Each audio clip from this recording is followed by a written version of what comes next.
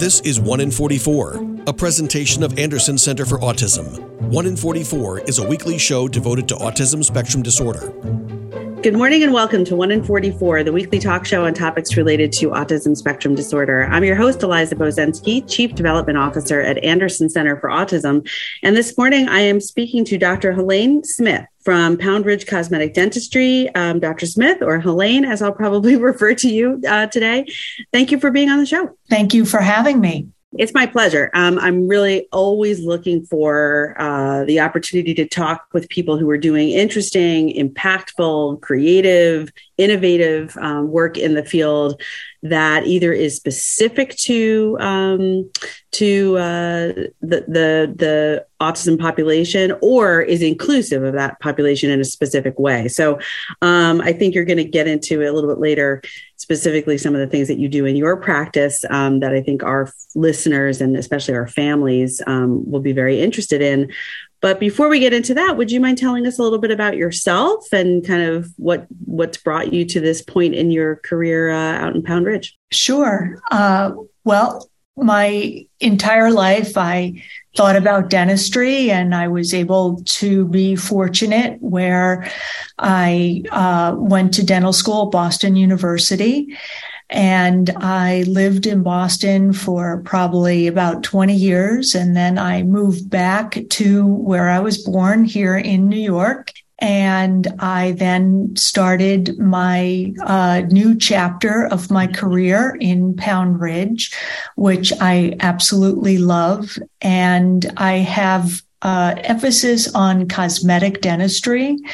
But as I'm growing and seeing the needs of this nice community, that we really need to service the children with regard to dentistry in addition to the parents. So I brought on a board-certified pediatric dentist to take care of the children. And pediatric dentists are specialists with children, but also with adults and teenagers and children that have some type of learning disability or on the spectrum. And they have special training to be able to serve and care for people that have some special needs. That's something that pediatric dentists have always done in our profession. That's interesting because I'm more familiar probably with the trajectory of change within the pediatrician sort of training, because I've seen a lot of that change even just in the 16 or so years that I've worked at Anderson Center. The ability to diagnose, the ability to identify autism traits in a young child. But you're saying that I never knew that this board certified pediatric dentistry program has always been inclusive of that additional piece for children and really any person with a special need? Yes, absolutely. Forward thinking of the dentist. That's great. Yes. I mean, it's been over 30 years, probably longer, that this is a fact. I know that this is what part of their training. Excellent. It does make sense. I mean, my grandfather was a dentist. So I grew up with him as my dentist. And so I never had that fear factor really when I was a child, but so many of my friends did. But almost everyone else I knew absolutely was petrified of going to the dentist. So I would think that, again, I always like it when I talk with somebody who, even if just by happenstance, ends up realizing that so many things that you might be doing initially for a certain population, you probably realize are having a positive impact for really all of your patients, right? Yes, just that extra knowledge that most of the time it comes down to just a recognition that I don't know all of what might be going on for this person sitting in this chair, right? And recognizing that. That's very cool. So I want to ask you a quick question about one of the first things you said. You said that you have always grown up, always wanting to be a dentist. I'm just so curious. Not everybody says that. And my grandfather wanted to be a musician and became a dentist when he realized that playing music wasn't going to pay the bills. So I'm guessing your experience was different, but what was it about dentistry? Well, I did have a fleeting period of time in college when I thought about being a minister, and my parents said, absolutely not. Okay. But what I've been able to do with dentistry is really meet that internal need of myself to really help and care for people. So dentistry has really been so amazing for me throughout my career and has enabled me to really become part of my patients' care and lives and make a difference. So as a child, I always loved to build very detailed, small things, little tiles, Legos. They were even too big. We didn't have the small Legos like exist now. So I always had very good eye-hand kind of coordination. And then I worked for my dentist when I was 13. And that really that's what really enabled me to think, yes, that's what I want to do. So it was always there. And it was the mentoring of a nice dentist that helped. That's great. I love that story. And I love that somehow that you found the commonality between dentistry and ministry, yes. Which obviously has to do with forming relationships with people and helping in some type of way. Yes. So, and you are. I know the limited knowledge that I do have is and one of the reasons why, what was drilled into me as from my grandfather was to always take care of your teeth because it has so many connections to your overall health, yes. Which I think a lot of people, I think people have heard it, but I don't even know that a lot of people really truly understand what that connection is. And I just want to give you a moment to maybe do a shout out to the world about why it is so important to take care of one's teeth and gums and just overall oral health. Oh, well, thank you. Your grandfather was definitely very much ahead of his time since he always said that to you. That's great. I think even the recent COVID pandemic that we've all experienced, we realize that everything in our bodies are all connected. So when you have inflammation, as we've all learned about, thanks to COVID, it's throughout your whole body and the organs really suffer. So when you have inflammation in your mouth, it's not just limited to your gums and your mouth, or the infection just isn't limited to that sore back molar tooth. Your whole body is reacting to it and is becoming inflamed and involved to signal and send the cells in our body to take care of that area that isn't doing well. And that's what we've said for, years, decades. And I do think people understand it a bit more now that we've all kind of lived through hearing everything about COVID. It's exactly with our mouth. That's why we don't want inflammation. That makes a lot of sense. And I think COVID, did a lot of really awful things, and it was very traumatic for so many and has really been a huge challenge. But one other side of that is whenever there is that sort of all influencing health related issue that becomes, impacts the entire globe, it does often shed light on things in a different way than maybe it has before. And so I agree. And so let's transition a little bit. We have a couple more minutes in this first part of the show. And so I just want to lead into what we're going to mostly talk about in the second half, which is, first of all, you've got sort of generalized anxiety over dental work for a lot of people for various reasons. We don't have to get into all the reasons, but I think a lot of people have had that experience. And then you've also got the idea that, one cavity, if not addressed, can get worse and worse and cause pain. And there can be, other issues that come about from something that could be initially addressed early and simply, but becomes a bigger issue, which is the case with many health things. But then if you add on the piece of maybe raising a child with profound autism, or really anywhere on the spectrum, where you might see heightened anxiety overall, where you might see a difficulty vocalizing what you're thinking or feeling, what hurts, what doesn't hurt, what feels okay, what's really too much. Behavioral challenges in terms of if I'm feeling pain and I can't vocalize to you that it really hurts when you touch that, I might lash out, I might hit something, I might hit you, I might hit myself. And then I will add one additional piece, which you may have heard, which is families feeling very isolated and stigmatized, and maybe feeling like it's just not safe for them as a family to go out of the home to access the same kind of medical care that their neighbors might be able to access with less stigma and stereotyping and things of that nature. So I assume at this point you've seen and met some of those families and individuals in your area.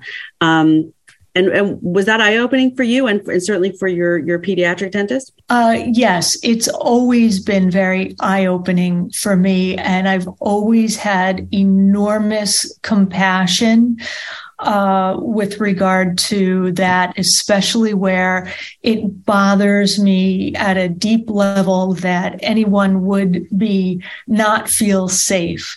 And that's one thing that I really pride myself on, is that everybody feels safe in my office.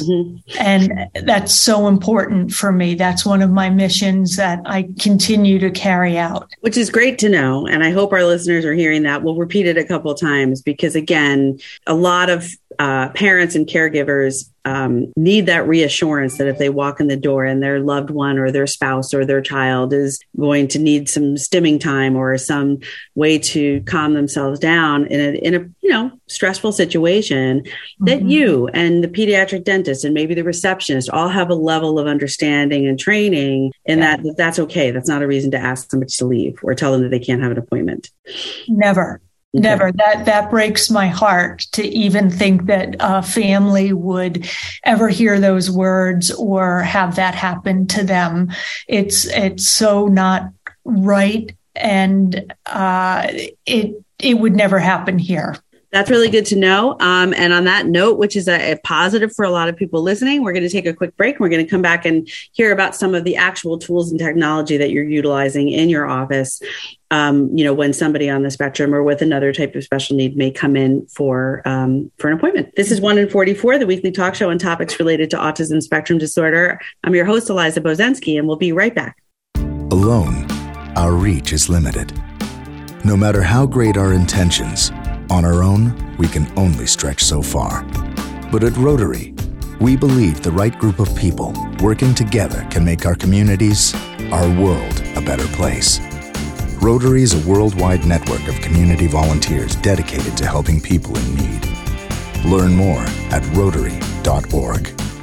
Rotary, humanity in motion. And now, 1 in 44 continues on 100.7 WHUD. This is a weekly community affairs program presented by the Anderson Center for Autism. Welcome back to 1 in 44, the weekly talk show on topics related to autism spectrum disorder. I'm your host, Eliza Bozensky, and I'm talking today with Dr. Helene Smith from Pound Ridge Cosmetic Dentistry about you and your practice and your background. And right before the break, we're also hearing some really reassuring comments from you about what you do to ensure that everybody who wants an appointment in your office can have one and has access and can be comfortable and given the supports that they need in order to have a successful dental experience, which, like I said, it's certainly on the minds of most of the families that I have met with, having been at Anderson now for quite a number of years. Dental health for their children, especially, is often one of the top maybe 5 big struggles that they talk about. We at Anderson actually have a van, it's like a mobile unit that comes to our campus to provide dental care to some of our students, just to take the additional anxiety provoking aspect of the drive to the office sort of off the table so that they're kind of in their home turf. And that's been successful for many. But I'd love for you now to just talk us through. I know you have a robot, right? Yes. I want to hear all about Rob and the robot and anything else that you specifically offer in your office for anybody who needs that help. Sure. I think that dental appointments for everyone is always sensory overload. And I try to keep everything here everything is aesthetically white, not sterile, but very clean, very soft. Mm-hmm. I don't have music playing in the office, and I keep the lighting very low. All the lights are on a dimmer. Mm-hmm. So I think that's soothing for everyone, and I have found it over the years to be very important. Additionally, we know that there's noise with a lot of the instruments that we use, and there's always taste. And this, people, for the most part, are stimulated by that. But when you have some challenges, that can be very difficult for the children. Mm-hmm. So we really pay attention and understand. We tell them, if we have to use something that might have a taste, that we make sure that we really are relaying that to them so they understand, so they're prepared for mm-hmm. anything that we do. No surprises. Helps. Right. Nobody likes surprises. So absolutely. Okay. Exactly. And tell us about Robin. Sure. Mm-hmm. So I love everything modern, technical, and I'm kind of a big kid myself. And I knew when I was bringing on the pediatric specialist that I needed something. And I didn't want to start painting the walls and putting in, a theme, because it didn't really go with my office and the eventual new part that's being built. Everything, it needs to be very sleek. That's kind of what I'm all about. Mm-hmm. And I knew that there was technology specifically to help people, like robots. And I am always watching technical news, and I knew this was kind of big in Japan. And I just said, I want a robot for the office. Mm-hmm. And I Googled, and I couldn't believe that there was Robin the robot. It was voted Time's best new invention a couple of years ago. Yeah. And it's specifically for children in the hospital. That's what it was initially invented for, which is so touching.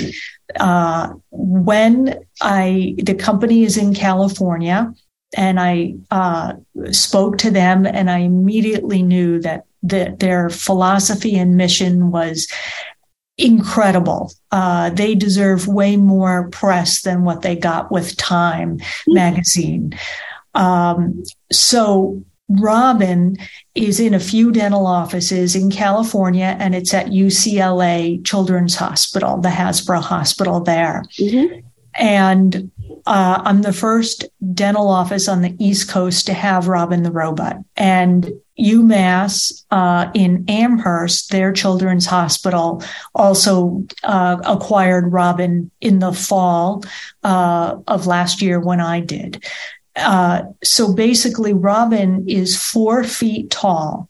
And what makes her unique, it can be, Robin is a neutral name. We just assigned some female pronouns to her. Mm-hmm. And Robin is the first human AI technology. So what makes it amazing is that it is all HIPAA compliant, and that the AI is unbelievable, facial recognition, emotional recognition. But additionally, there is a trained licensed mental health counselor also participating in California. So whenever a human needs to take over or help in the situation, the licensed mental health counselor can then kind of kick in, and you don't even know it. So really, yes. So if something unexpected goes on in the office visit, yes, there's a human literally Yes. in on the session. Yes. Wow, that's intriguing. Okay. Yes. Okay. And it is all HIPAA compliant. And that's what makes it so amazing. Yeah. Robin herself with the AI is phenomenal, mind-boggling. And many times Robin is so amazing on her own that I don't know when or even if I can maybe guess that the human stepped in. But Robin is really good on her own as it is. That sounds phenomenal. And I would think that, people listening are going to be very interested in coming, learning more. Can you give an example, just maybe, a minute or two, like an example, a specific one of something you witnessed where Robin really dramatically sort of helped maybe a visit that could have gone unsuccessfully to become more successful for that person? Sure. Yes. This is just a very simple example, but there was a child and the child was verbal and was very sensitive about their name. And the name was a little difficult to pronounce. I'm not going to say the name, but the name was difficult. Yes. And it was kind of almost a testing ground with the child, whether or not to really kind of buy into letting us take care of them. And Robin said, "Oh, I like your name." And Robin was able to pronounce the name perfectly. And consistently, probably. Yes. Great. That's cool. And that really won over this child and also brought tears to the eyes of the child because the name was very important to this child, their name. I think that's a great example, and also goes well beyond, somebody on the autism spectrum, but really, somebody getting your name wrong repeatedly can be a sign. It's easy to take it as a sign of disrespect, or they're not, they don't value who I am. It's part of your identity, and so I get that, and that is, I never even thought about that, but having that AI opportunity there, like I said, not only is Robin getting it right once, Robin is getting it right every time, no matter the stress level going on in the room. Yes. Very cool. So we have just about 2 minutes left to talk.